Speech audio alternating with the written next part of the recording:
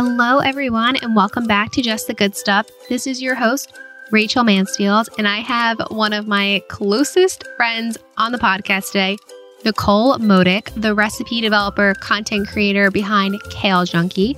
Nicole and I first met a few years ago on a trip out to San Diego and immediately became close friends. She is one of the most passionate, open, and honest people you will ever meet. And in today's episode, you will hear so much about Nicole's life, from her eating disorder to becoming a lawyer and transitioning to food blogging full-time, and so much more. Nicole does not spare us any details, and I have a feeling you will fall in love with her just as much as I do. And if you guys enjoy this episode, we would love to hear from you. Share it over on Instagram in your stories, tag us. Nicole is over at Kale Junkie, and I'm over at Rachel Mansfield. And if you have a moment while listening to this episode, I would absolutely love if you could rate and review the podcast over on iTunes. That would be amazing. Now, before we dive into today's episode, we must catch up on my latest obsession for hair care. One of those topics I really never thought I would talk about so much, but over the last few years, your girl has finally perfected what works for my hair and what just doesn't work. And besides not washing it more than 1-2 times per week, and the cold water rinse at the very end, which is so key. It is all about personalized hair care, you guys, which is why I absolutely love Prose. Prose makes hair products that are just for your hair. They're not products you can find at like your local store or wherever you usually shop for hair care. They're all made just for you from Prose themselves. I use a hair mask on my ends and the roots each time before I wash my hair, followed by a shampoo. Sometimes I do like the double shampoo too if my hair has depending on how many days it's been. And then I condition the ends and leave it in for a few minutes before rinsing it in ice cold water. I wiggle my body a bit. It may sound like too many steps, but I swear this has made my hair so much smoother and so much softer over the last few months, which if you guys follow over on Instagram, you know I talk about hair care decent amount over there, and it's all about Prose. When you order Prose, you take their online quiz, which helps their team formulate just the right products for you and your hair. And they have over 50 billion formula combinations, which is insanely crazy, but it just shows that they have a combination for you. Head on over to their site, prose.com/Rachel. That's PROSE.com/Rachel for your free in-depth hair quiz and 15% off your order. Plus, if you're not 100% positive Prose is the best hair care you've had, they will even take the products back, no questions asked. Now, let's dive into today's episode with my girl, Nicole. You're so professional with your headphones. I took Greg's Beats by Dre. I was like, I'm going to tune out the kids. I literally locked myself in the bathroom. I'm in the bathroom. I'm on the floor in my bedroom. I came in, went for a walk with my mom this morning because she's leaving tomorrow for Florida. Yeah. And I come in and I'm like, Jordan, I have a podcast at 11:30, get the beep out of here. And it's musical chairs, he's grabbing everything. I'm peeing 10 times before starting.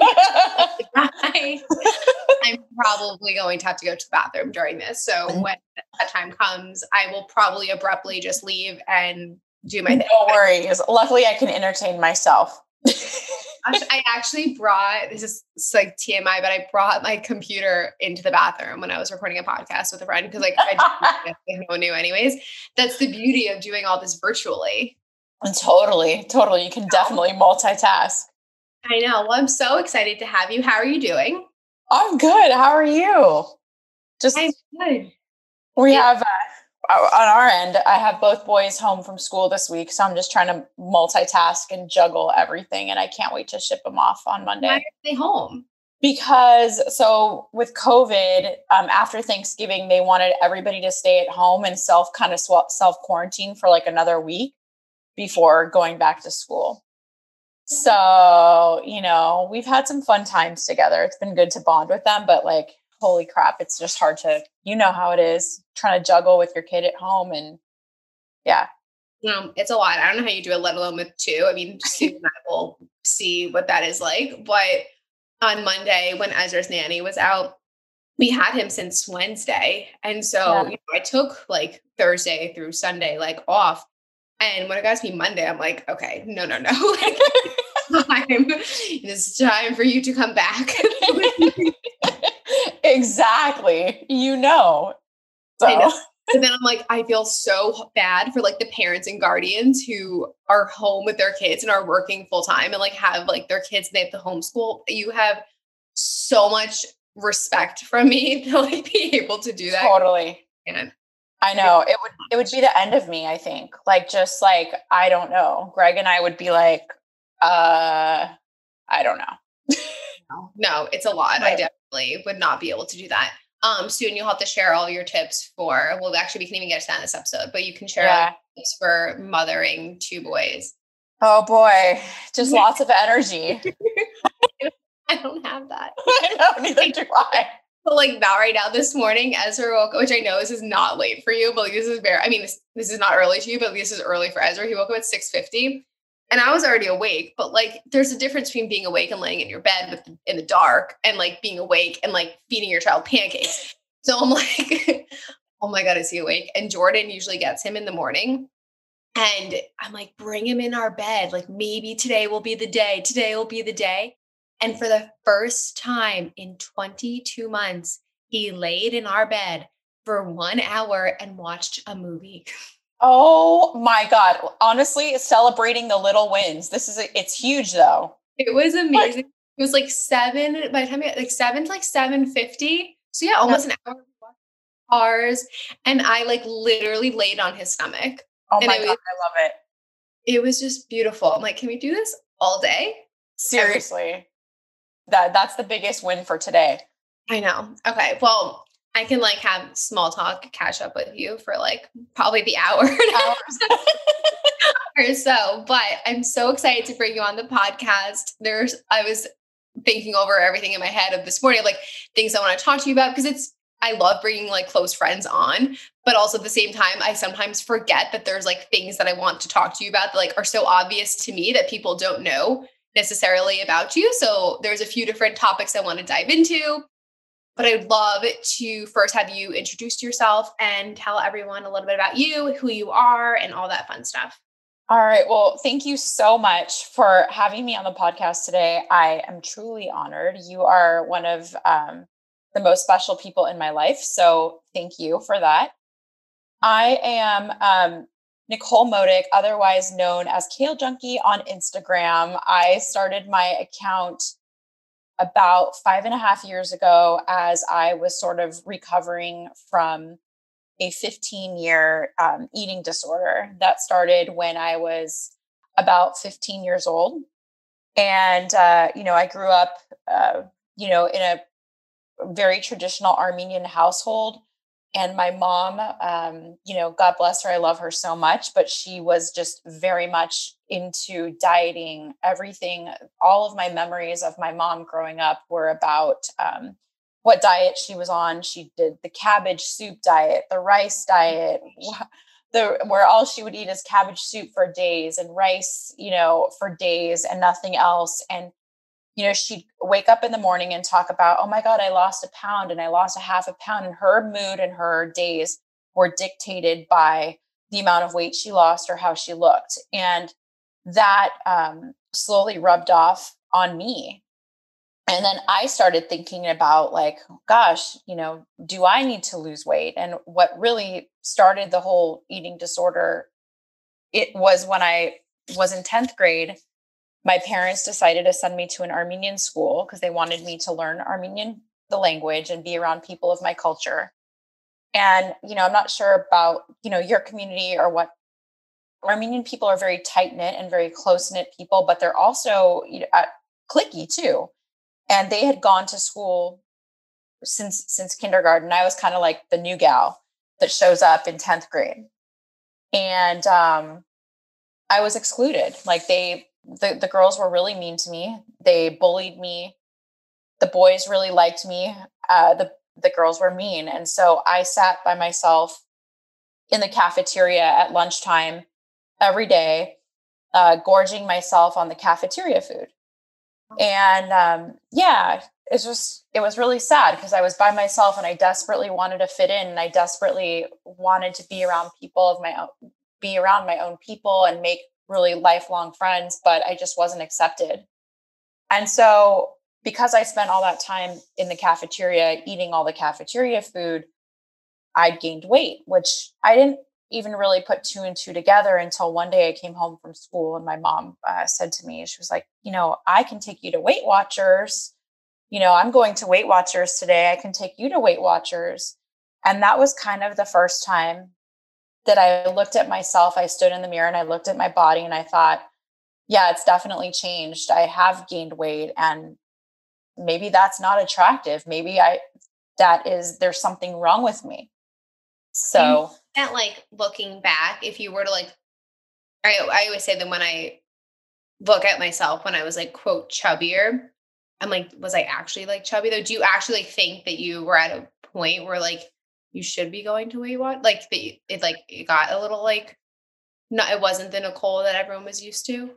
no, I mean, I didn't even think that there was anything like wrong with me, or I didn't even think that needed to go. I did know that my clothes weren't fitting as much, and we wore uniforms at the time where they were kind of like Catholic schoolgirl uniforms of a polo shirt and some skirts. And my skirts were really tight, and I couldn't really zip them up, but I would just roll them up instead. I never put two and two together that like, oh, I'm chubby, or I'm like, I didn't make the connection. I'm like, oh, I'm growing. Like I didn't think about it until everything started coming together when my mom offered to take me to Weight Watchers, and then thinking about her dieting, that culture, and how she was always seeking to lose weight. That was the first time in my mind, I'm like, gosh, maybe I am chubby, quote, like you said, and maybe I do need to lose weight. And okay, so let's go to Weight Watchers.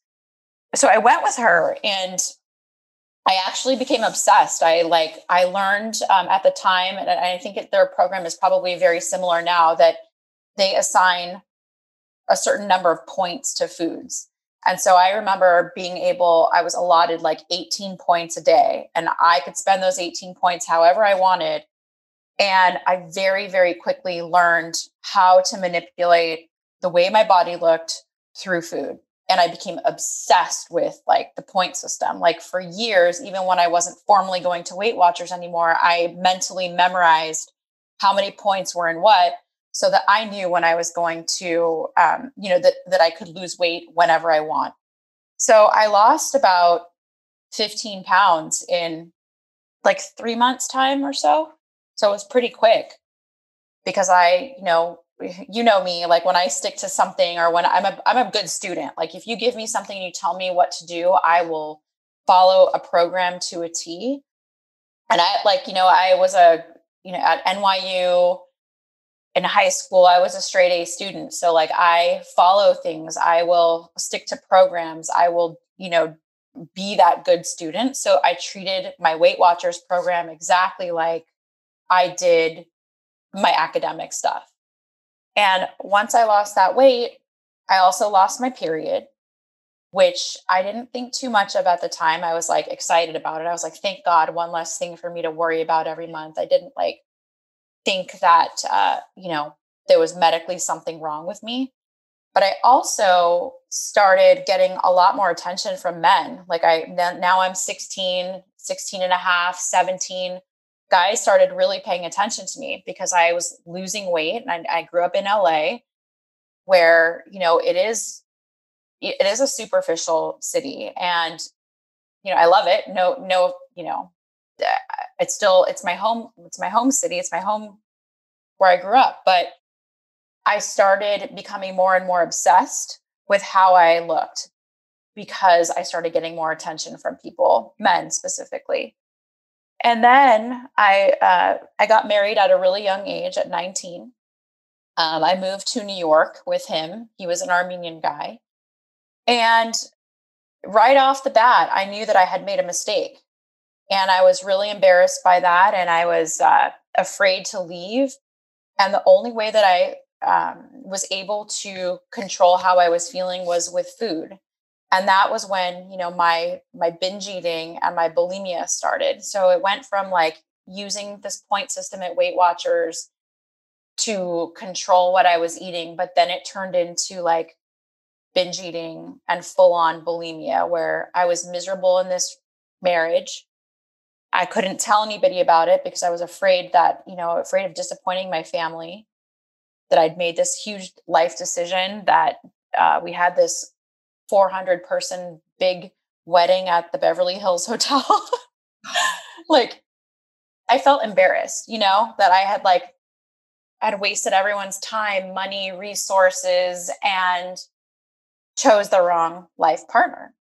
So, I would just eat my feelings. And I started buying big gallons of ice cream and coming home, eating the whole thing and making myself throw up. And I spiraled out of control while I was in New York. And I was still a student at NYU while this was all happening.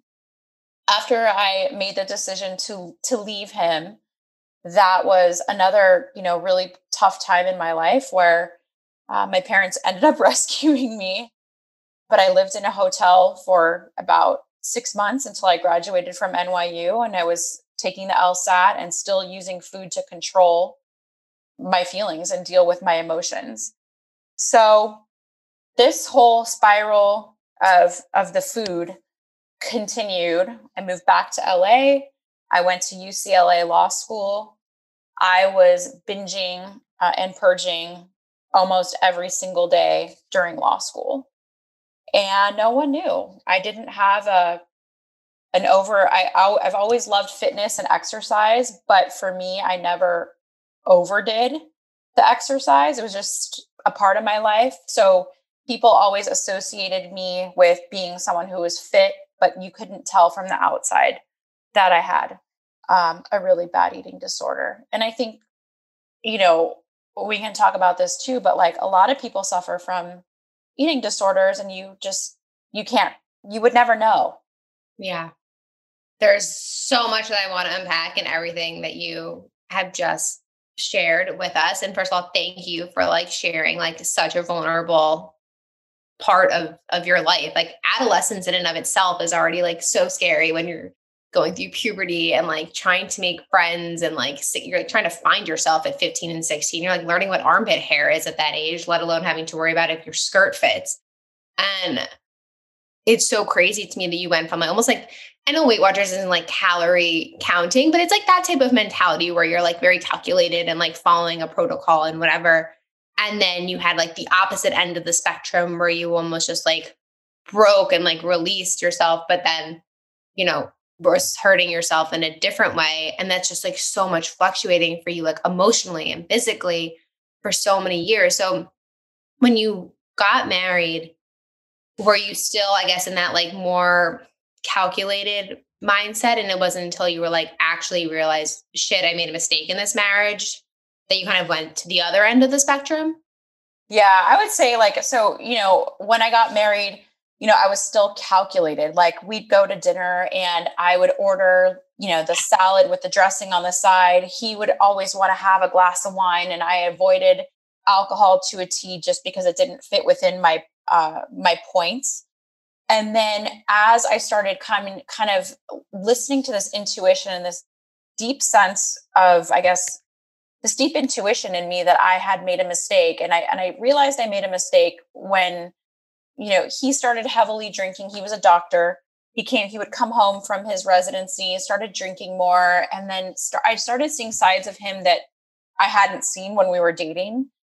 And so I put 2 and 2 together and realized, I'm oh my God, I made a mistake and I'm 19 and I still have the rest of my life ahead of me. And how can I get out of this situation without hurting my family and disappointing everyone? And I didn't know how to cope with that. And so I felt my life was out of control. And so I went to the food, and by eating copious and huge amounts of food at one time, it almost felt like my life is out of control. So I'm going to eat as much as I can. But in my head, I still desperately wanted to be thin. So I would make myself throw up. And then I'd feel this sense of release. I ate all this food. I enjoyed all of that. I threw it up. And now I feel calm and I can continue on with my life. It's this sick thing, this sick cycle that happens where like your body is craving all this stuff because life circumstances feel out of control. And then you purge it and you feel like this release. And you're like, okay, I can handle life again. And I'm never going to do it again until something will happen at home or something will happen that makes that craving to binge happen again. For you, how often were you binging and purging? Like, was it like a nighttime thing or like all day, or like, was it something that happened like very Yeah. often? Yeah. Well, I think in the beginning, it was something that happened like once a week. And then it started happening more frequently as the marriage started declining and as pressures at school, as I was studying for the LSAT, as everything in my life kind of started feeling more out of control and more chaotic and stressful, it would happen more frequently. So first it's once a week, and then it's once every 3 days. And then during really, when the shit hit the fan, so to speak, with my marriage, after I told him that this isn't working, it was like an everyday thing, once a day, mostly at nighttime, because I was, a student. I was going to school all day. I'd come home, and that was kind of when I wanted to kind of OD and overdo every single thing. I'd come home from dinner, or I'd make dinner, and then I'd, eat like I said, ice cream, because that was the go-to. And then I'd purge and I'd sit down and study for the night. And that's kind of like, I was like a functioning bulimic, or I don't even know if that's a term or a word, but that's exactly what I was. I was a high functioning bulimic that I could graduate, magna cum laude from NYU. I scored really high on my LSATs. I got into UCLA law school while I was a high functioning bulimic. And what's crazy is, to your point before, it's something that's like so much easier to hide than the other end of the spectrum with disordered eating, where like when I personally struggled with like my journey with food, I immediately lost like 25 pounds, and it was like visible to people, because it would be like me losing 25 pounds at this weight, where like that's a lot of weight for me to lose. And you can see it. So, it was talked about. When someone's bulimic or they're binge eating, you don't see it unless you're like physically with them in their kitchen and bathroom whenever they're doing that. I remember one of my friends, childhood friends growing up, told me that like she was bulimic growing up. And for like the 10 years we were friends, I had no idea. Like, she was my best friend. I had no idea that like she was even going through something, because it's so easy to hide. It is so easy to hide. And interestingly, like as I've kind of done my own research and started reading and digging into it, most people that have bulimia or binge eating disorder, they're not underweight. They are either at normal weights or even overweight. They are, people that you just would never know. Like, as if, to your point, if anorexia, something like anorexia is way more visible, because people look at you and say, gosh, okay, there might be something going on. Maybe it's a health issue that's separate, but it could be this person suffering from, anorexia. Yeah. For me, this was before orthorexia was even a term. Oh, but yeah. looking back, 'cause I remember my mom being like, do you have anorexia? I'm like, no, I don't, because I actually eat all during the day. I was like, I'm eating. Like, what are you talking about? And I was so fixated on like eating a specific calorie amount, like only eating healthy food, that it like, for me, I'm just have a type of body that like I need a lot of food to like stay a good weight. Like, that's just been my body, like, majority of my life. Like, I can't be the person who like doesn't eat all day, and like I will be emaciated. So it's just so obvious, like when I started calorie counting, because I immediately dropped so much weight. So when did like the light switch go off in your head? Like that moment when you were like, Nicole, like this is not sustainable. Like, you need to kind of fix this. Like, when did that happen for you? Oh gosh. So the eating disorder continued for years. And so even after I graduated from law school, I was practicing in my law firm. I dated a bunch. I hadn't met the one yet. Then I met Greg. So I met Greg, my current husband. We've been married now for over 9 years. But when I met Greg, I was still binging and purging, and he didn't know. And, this is an interesting topic too, we can talk about, but, we got married and he had no idea. And, it's something Wow. He had no idea when you got married? He had no idea. And this is something like I feel, shameful about too, because look, you're married to, that like the basis of any healthy relationship is honesty and trust and communication and the other person knowing like every single thing about you. And Greg didn't know every single thing about me. He knew most things, but he didn't know that I was hiding this part of me because my behaviors were normal in front of him. And I was really embarrassed that Greg was the first really healthy, truly, truly healthy relationship that I had in my life. And I didn't want to lose him over something like this. So I kept it to myself. And I also like was kind of in denial. I thought I don't have a problem. I don't have a problem, or I'd have a bad binge and say, you know what, tomorrow's a new day. I'm not going to do this anymore. I don't need to tell him. So Greg and I got married. We moved to San Francisco. So we lived in LA. That's where we met. And we moved to San Francisco, the Bay Area. And it actually wasn't until we'd been married for, I think, 3 years. So a long time. I know, crazy, right? We were in this home that, I'm sitting talking to you from right now. He was watching a show at night. He likes to watch shows at night, and where I like to just sit in bed and relax. So one night he was out watching his show, and I was like feeling in a bingey type mood. And I went to the refrigerator and there was nothing in there that was like appealing. I had no ice cream, no cookies, no muffins, no, all the stuff that it was typically sugary stuff that I'd gravitate to. So all I could find was like a bag of like Ezekiel, like healthy bread, which is like not like a nice loaf of sourdough, whatever. I found like some stupid bread. But anyway, I was desperate. So I put the loaf of bread under my shirt and I walk over to the bedroom. I close the door and I'm reading a magazine in bed, kind of stuffing these dry pieces of bread in my mouth. When all of a sudden the door opens, Greg opens the bedroom door and I froze. I was so shocked. The loaf of bread was underneath the covers, and the bread I had in my hand, the one piece, I stuffed it in a magazine, and he comes in and he's like, "What are you doing?" And I'm like, "Nothing." And he just comes over and he's like, "What's going on?" And I'm like, Nothing, Greg." And he picks up the magazine that I was reading, and this half-eaten slice of bread fell on the ground. And that was like my moment of like, honestly, humiliation. I felt really, really embarrassed. I felt really exposed. I felt unworthy in that moment. I felt flawed. I felt like a liar, like a fraud. Yeah, I felt really exposed and I was embarrassed and I cried, and he's like, "What are you doing?" And I'm like, "Well, I'm having bread." And he's like, "Nicole, if you want to have bread, you can have bread. You don't have to hide it." And so he pulls the cover off and he sees the entire package and he's like, "Come with me. Let's go sit inside. Eat your bread. Sit at the table." He's like, "If that's what you want, that's what I want you to have." And he's like, "You don't need to hide anything from me."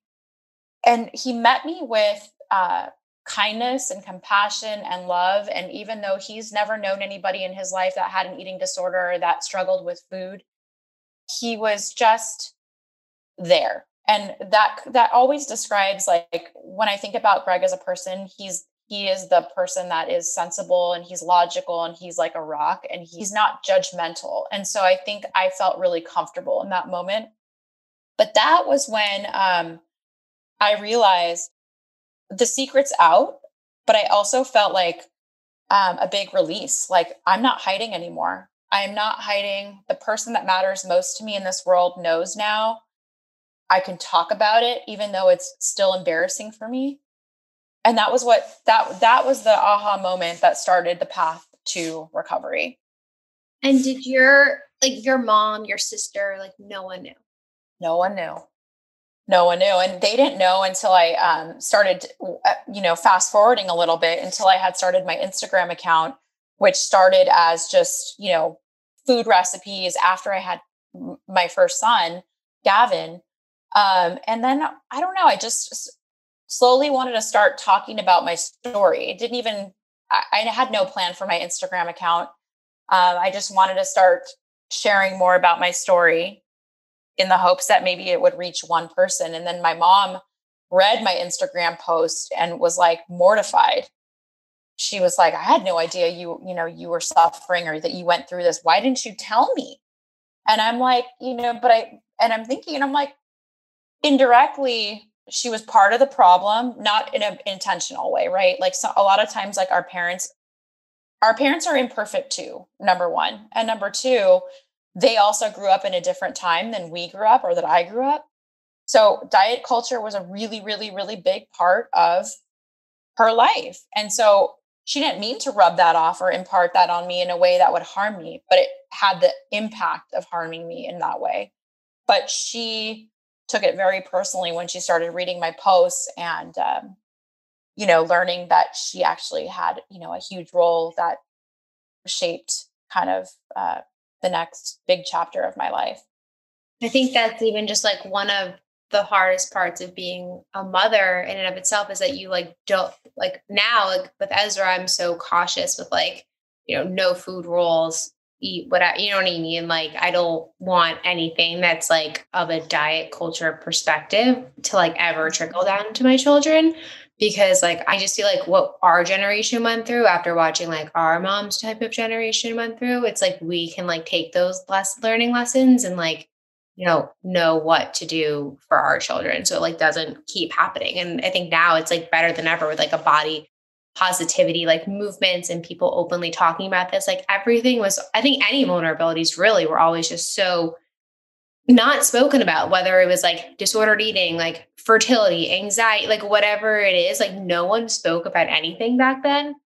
And so it's now it's so beautiful to be able to like share stories and like hear, there's so many things that you said that like resonate just with me personally. Like I can't even imagine the amount of people that'll listen to this and say, oh my gosh, like I relate to that so much because, but I've never spoken about it before. Like it's not something that like was openly said and you can hide that so well, which then just like eats at your emotions and it makes it like, it's not, I feel like you almost feel like guilty in some sense where you're like doing this. It's like a secret like life, like a secret something on the side. Yeah. No, I was just going to say like, back in those days too, like when I was looking online for like, I desperately wanted help.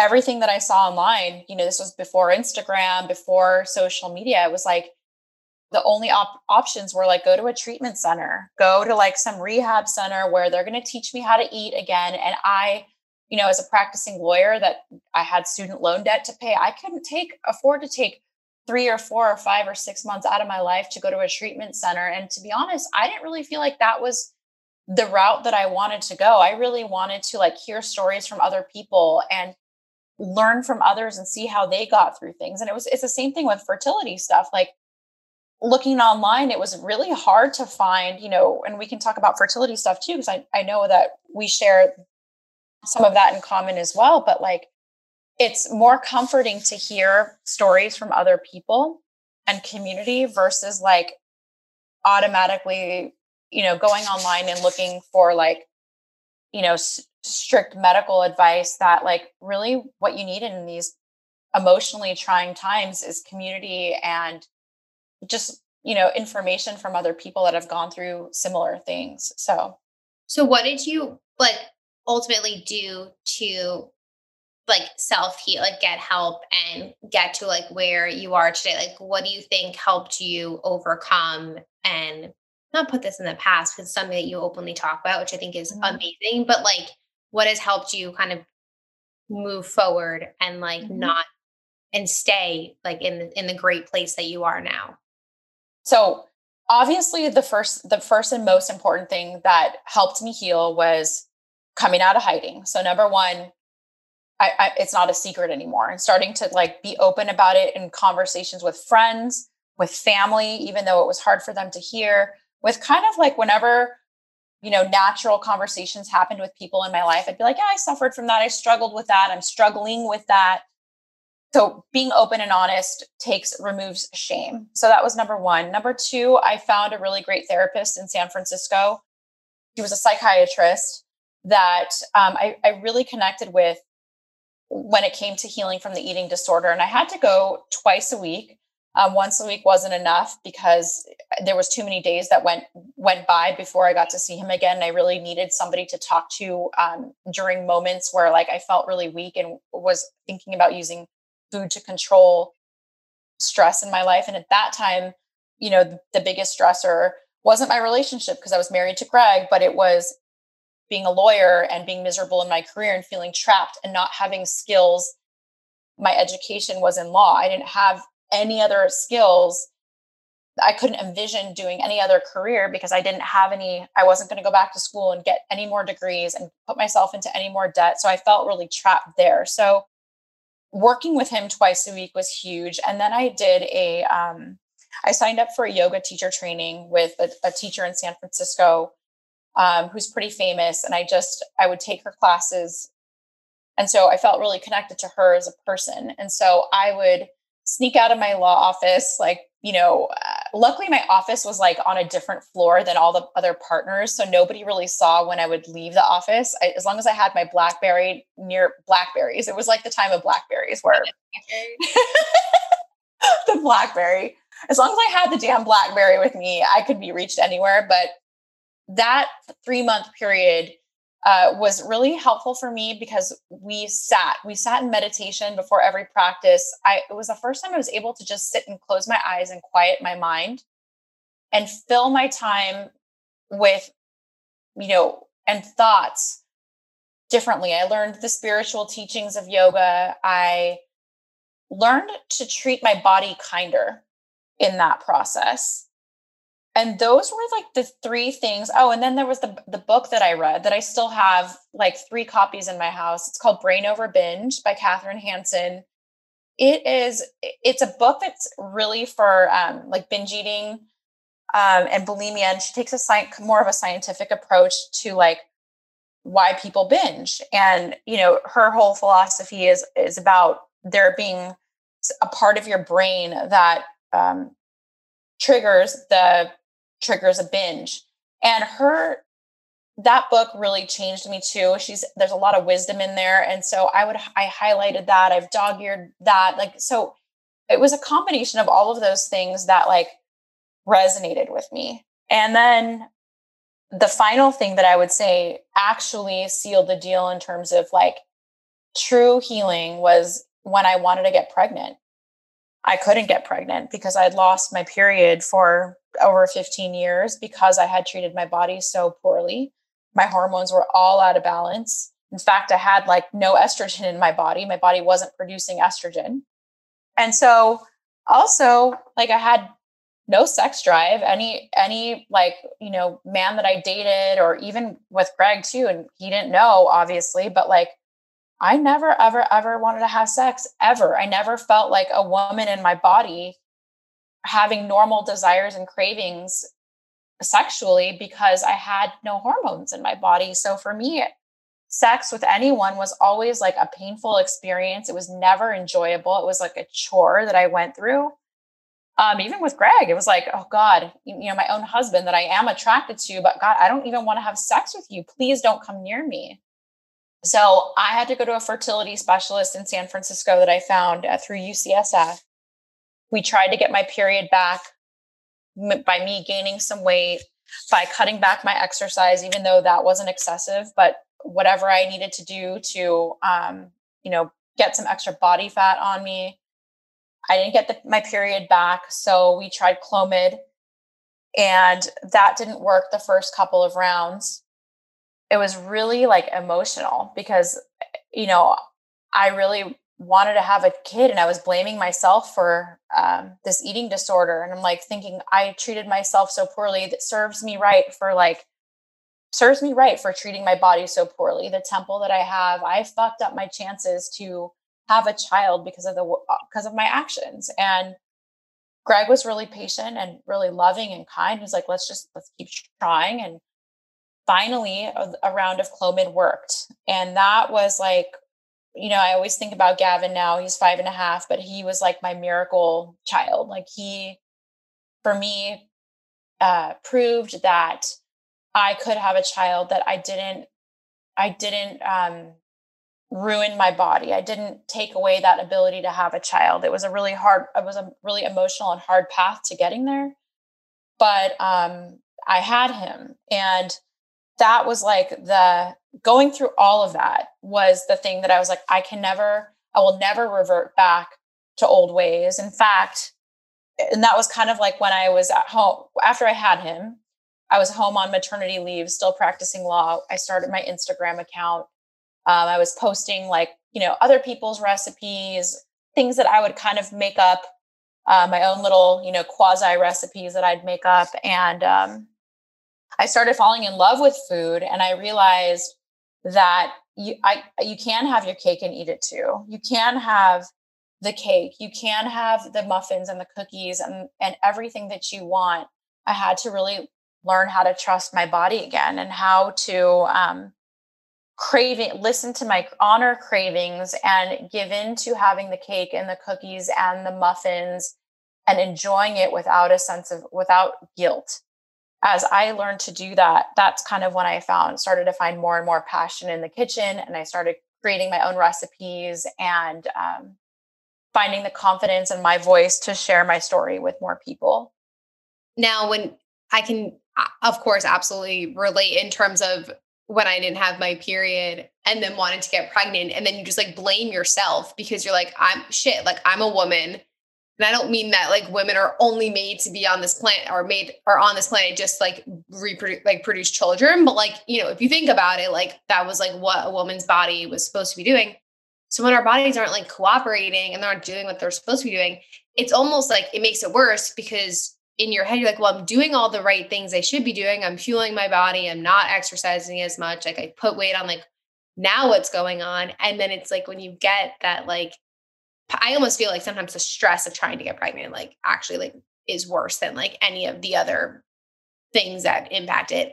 But once you when you're carrying your child and you're like, oh my God, we're doing it. Like our bodies, we're doing it. Anytime I like hear anyone beating up their body or like saying something that is like talking down or poorly to their bodies, I'm like, your body has you on this planet right now. It is like making you do the things you do every day. Like treat it with respect, like treat it with the love and the like admiration that it deserves. Like your body is so much more than just like the food that it's made up of. Like it needs the love and respect that everyone's body should have. And even after Gavin, you got pregnant naturally. I know. It was interesting. So after I had Gavin, he's born, I did not get my period. So to have Hunter, we did another round of Clomid that did not work. And then we tried one more time. That didn't work. And then interestingly, I got pregnant. I never had my period back on its own naturally. So it was almost like maybe I was going to get my period back, but I got pregnant right before I got it because somehow my body was ovulating. And then after I had Hunter, I got my period naturally again. And ever since then, it's like every single month, like clockwork. I've never missed a period. It's like the weirdest. Like it's the weirdest and also most beautiful thing, because now I will, even when, I'm super PMSing or I'm so moody or I'm, whatever it is, I'd never take it for granted. I don't care if I'm bleeding for like days. I'm like, I don't care. I'm just so happy that like my body's working. Because your body's doing what it's like supposed to be doing. And it's like shows that you're doing what you're supposed to be doing, which is the best feeling ever.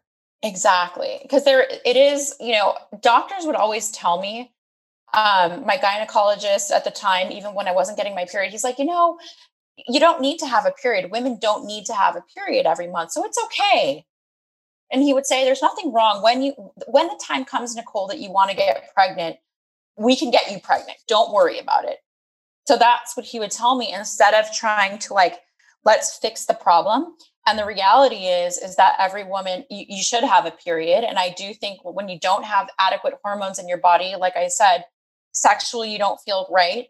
My hair has always been super thin, super brittle. There have been times during high stress periods in my life where I'd lose my hair a lot at a young age. And all that stuff is hormonal. It's stuff that's all intimately tied to our female reproductive system. I believe that. No, it definitely is. I remember when I first went to a fertility doctor, the doctor telling me that he can get a rock pregnant. Yeah. And I looked at Jordan, I'm like, let's get the fuck out of here. I'm not going to a doctor who's comparing me to a rock, but thank you. Now let's transition a bit into Kale Junkie. So went to law school. You were a very successful lawyer in San Francisco. And then you started your Instagram account. And now you're doing your Instagram account and blog full time, which I know how much you love writing blog posts. Oh my gosh. I know. I would always I'm like, how does Rachel come up with these blog posts every single day? How does she do this? But anyway, my Instagram account was a hobby. I was still practicing law, raising Gavin at home. And over time, it started naturally growing, and I started, charging brands for partnerships and stuff. And then after I think I had 60,000 followers or something like that. I'm trying to think back to that. Greg would tell me, he's like, keep a spreadsheet, it can be a simple Excel spreadsheet of how much you're bringing in. Let's see, when your income, is kind of matches what you're making in law or close to it, then let's talk about it. And there got to be a point where I was at work and all I was thinking about was posting on Instagram, and I want to post my meal and I want to post this recipe. And then I had ideas for recipes and I'd have no time to test them because I'm working in this job. And I started getting more and more resentful and angry being in the law job.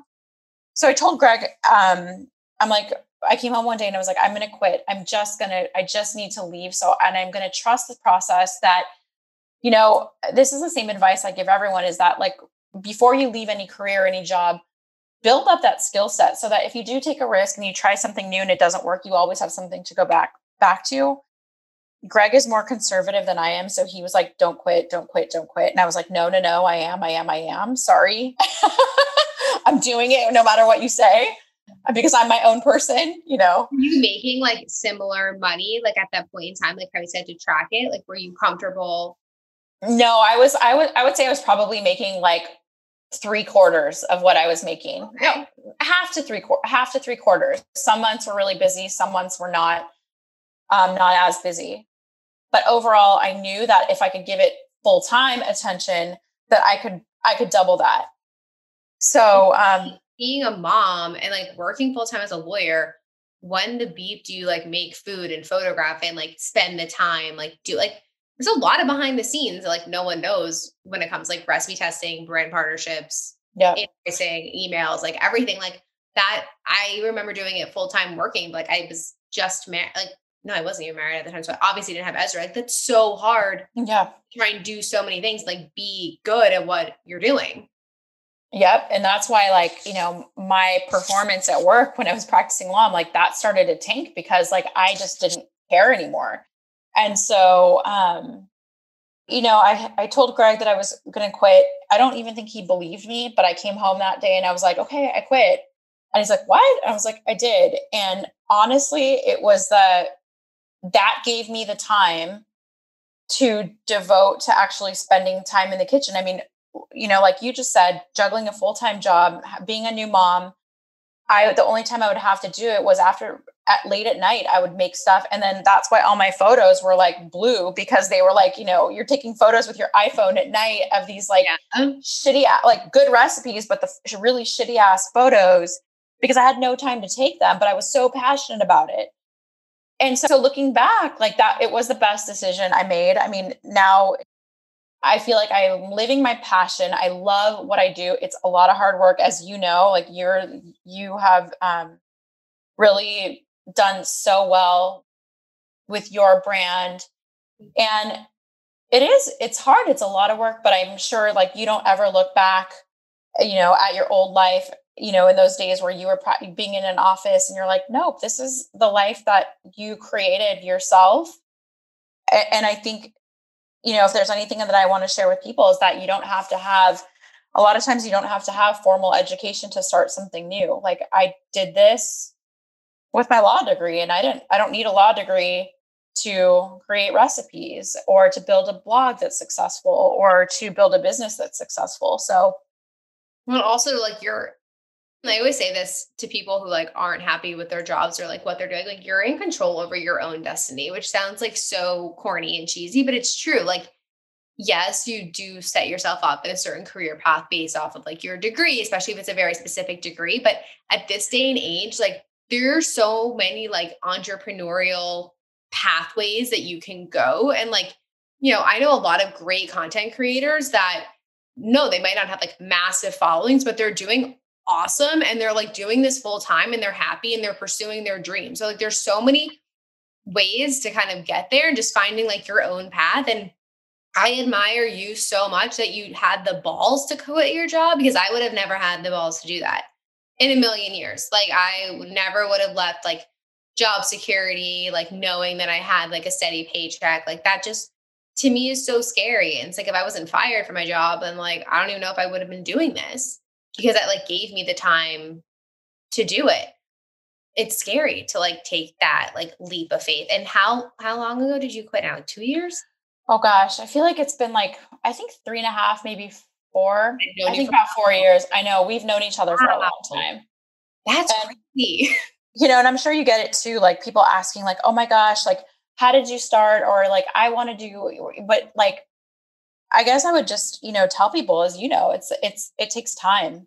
You didn't grow your business overnight. You grew it over the course of years. Your hard work, your skills improve, your, things over time. Like I learned how to shoot a camera. I bought a camera. I'm, invested in that. I'm trying to like, although my video skills aren't great, I'm trying to improve like different things to like, add value and evolve with the times. And I know that you do the same too. So it's constantly like challenging yourself and finding joy and excitement somehow through the evolution of technology and our social media platforms too. What's your favorite part of what you do? My favorite part of what I do is, I think, when people make my recipes and share them and tell me like, have I don't know, it just like warms my heart when people make my recipes and share like how they are a part of their lives. And also when I talk about more intimate things related to my past eating disorder and getting messages from people telling me that they like are either in the shoes that I was and that I give them hope. And honestly, that to me is like, that's the stuff that's priceless. The brand partnerships pay my bills.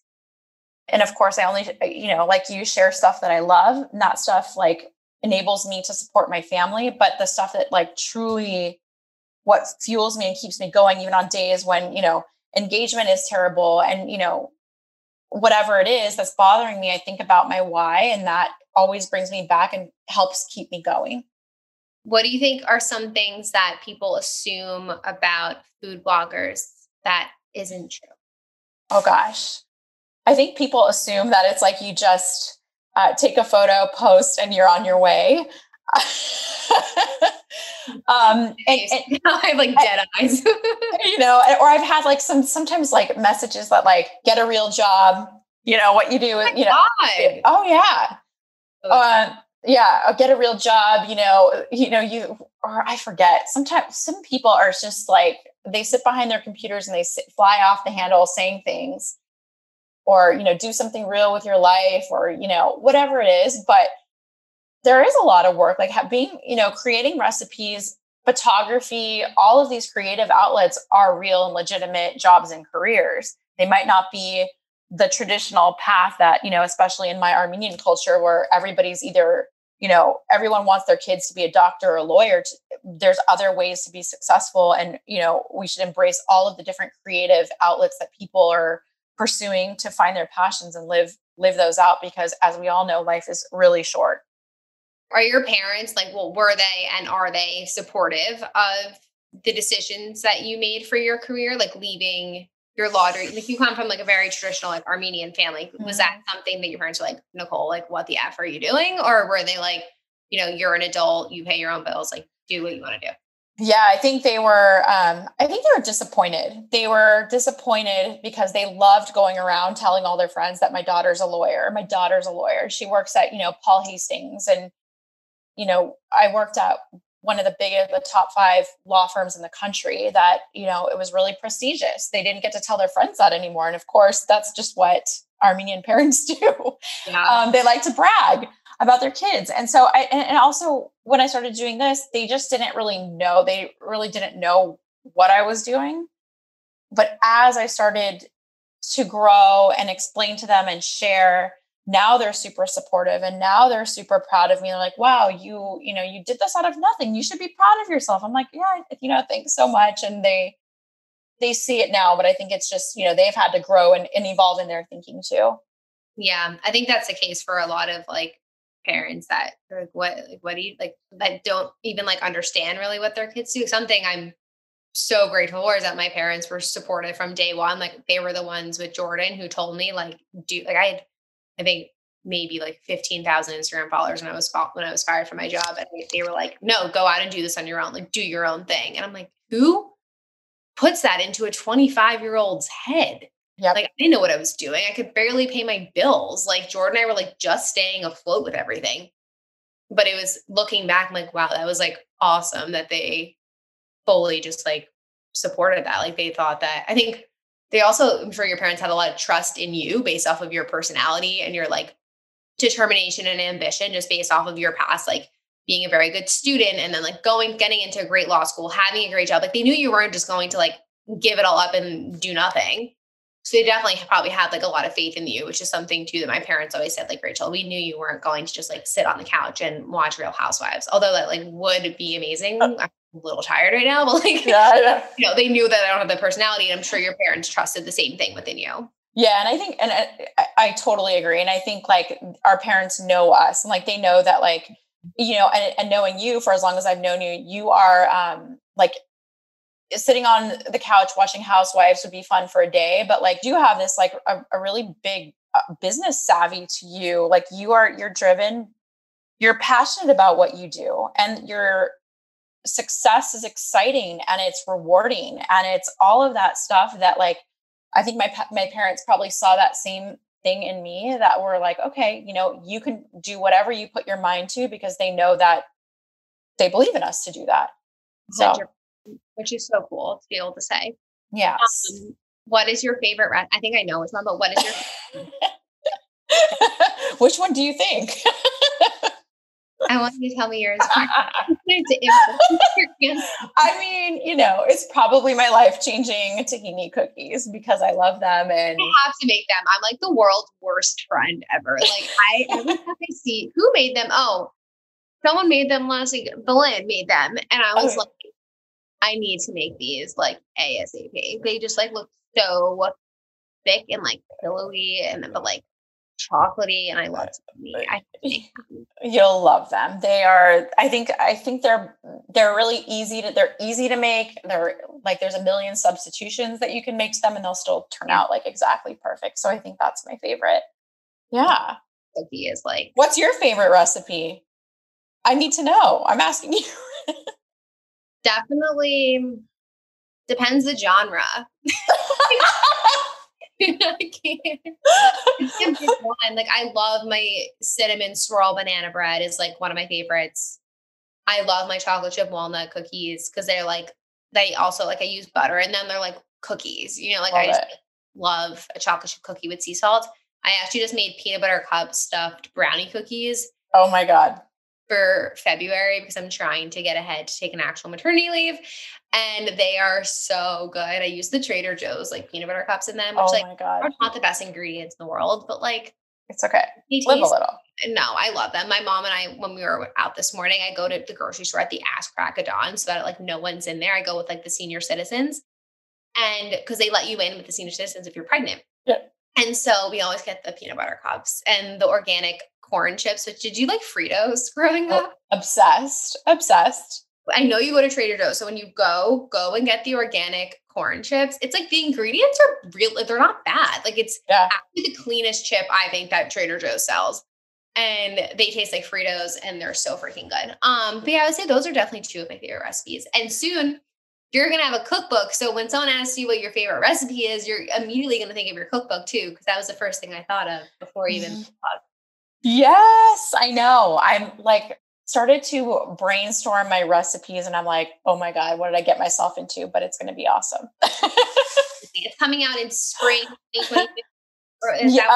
Fall 2022. Fall 2022. It sounds like it's a century away, but I remember when my publisher told me winter, or they call it spring, but it was like winter because it was February. Yeah. Like spring 2020. And I just remember being like, I wasn't even pregnant with Ezra at that time. Like it was so long ago that it comes so fast though. I'm so excited for you to like, it's so fun. And which I've told you, it's definitely so different from food blogging and like what you're used to every day, because you're going to be working on all these things in secret. And then like, you're not going to share them, which was personally my favorite part, because I didn't have to take a picture of anything. I just tested it, ate it, and then like moved on to the next one. And it was so much less work to like prepare the food. And then you just pay a lot more money and have someone else shoot it. So it's like, I can't wait. It's just going to be nice to just eat all the food and not have to worry or carve out like 2 extra hours of my day to like photograph stuff.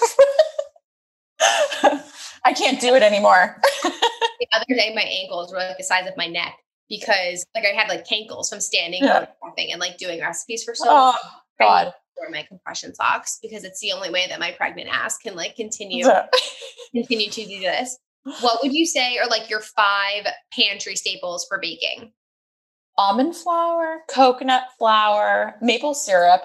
Coconut sugar, coconut oil. Is that 5? And then Q Kitchen. The gems. Those are my favorite baking. That's my favorite. Yeah. They're so good. And nothing melts better than Hue chocolate. Like nothing in the world. Yep. Agree. We've had oil. It's the best ever. What are your top 5 favorite finds from Trader Joe's? Oh, chili onion crunch. Have you had that? It's in a little jar. It's like it has like red peppers in it, some onion. Oh, the seasoning. It's a jar, it's like a liquid. Oh, man, okay. I'm going to send you a picture. It's so good. It's like my favorite thing. Of course, everything but the bagel seasoning. What else do I like from there? We like their peanut butter pretzels. They're not obviously like the cleanest ingredients or the, most nutritious ingredients, but you know what? Like you said, live a little bit, gotta enjoy everything in moderation. And I love that I can find Chomps over there, which is, my favorite. And I like their cauliflower tabbouleh, which is in the refrigerated section. Yeah. That's really yummy. Some of the different regions, like I don't think that I have that. I'll have to look. Sometimes it's like not. I remember we didn't have the watermelon jerky for a long time, but like other places did. Which then I tried it and I didn't like it. Anyways, nothing's better than dried mango in my opinion when it comes to the dried fruit category. Yeah. So anything else that I eat, I'm like, this is good. I feel you. Okay. I know not to buy it now. That's good to know. Oh my God. I mean, it's just like crunchier. Like I like chewy mango cheeks, like the fat cheeks. I actually like the ones from like the bulk bin, but I'm not really buying things from the bulk bin these days. Exactly. I really want the jerk. So I buy the bags from Trader Joe's and they're really good though too. Yes. As long as they're soft. Yeah. Anything that's soft. Yeah. Nicole, I'm so happy we were able to bring you on. Thank you so much for sharing your vulnerabilities with us and your story. I think it's going to resonate so well with everyone. And I would love for you to share where everyone can find you. Of course. They can find me on Instagram. My handle is @KaleJunkie. My website is kalejunkie.com. And I'm also doing some stuff on TikTok @KaleJunkie. You were like determined. TikTok. I still don't even have a TikTok account. Trying, And the world's like worst. I guess you could say like social media person, because I do not continue to innovate on different platforms. I can't. Well, all you need to do is take your reels and put them on TikTok and move on with your day. It takes 5 seconds. Yeah. One day.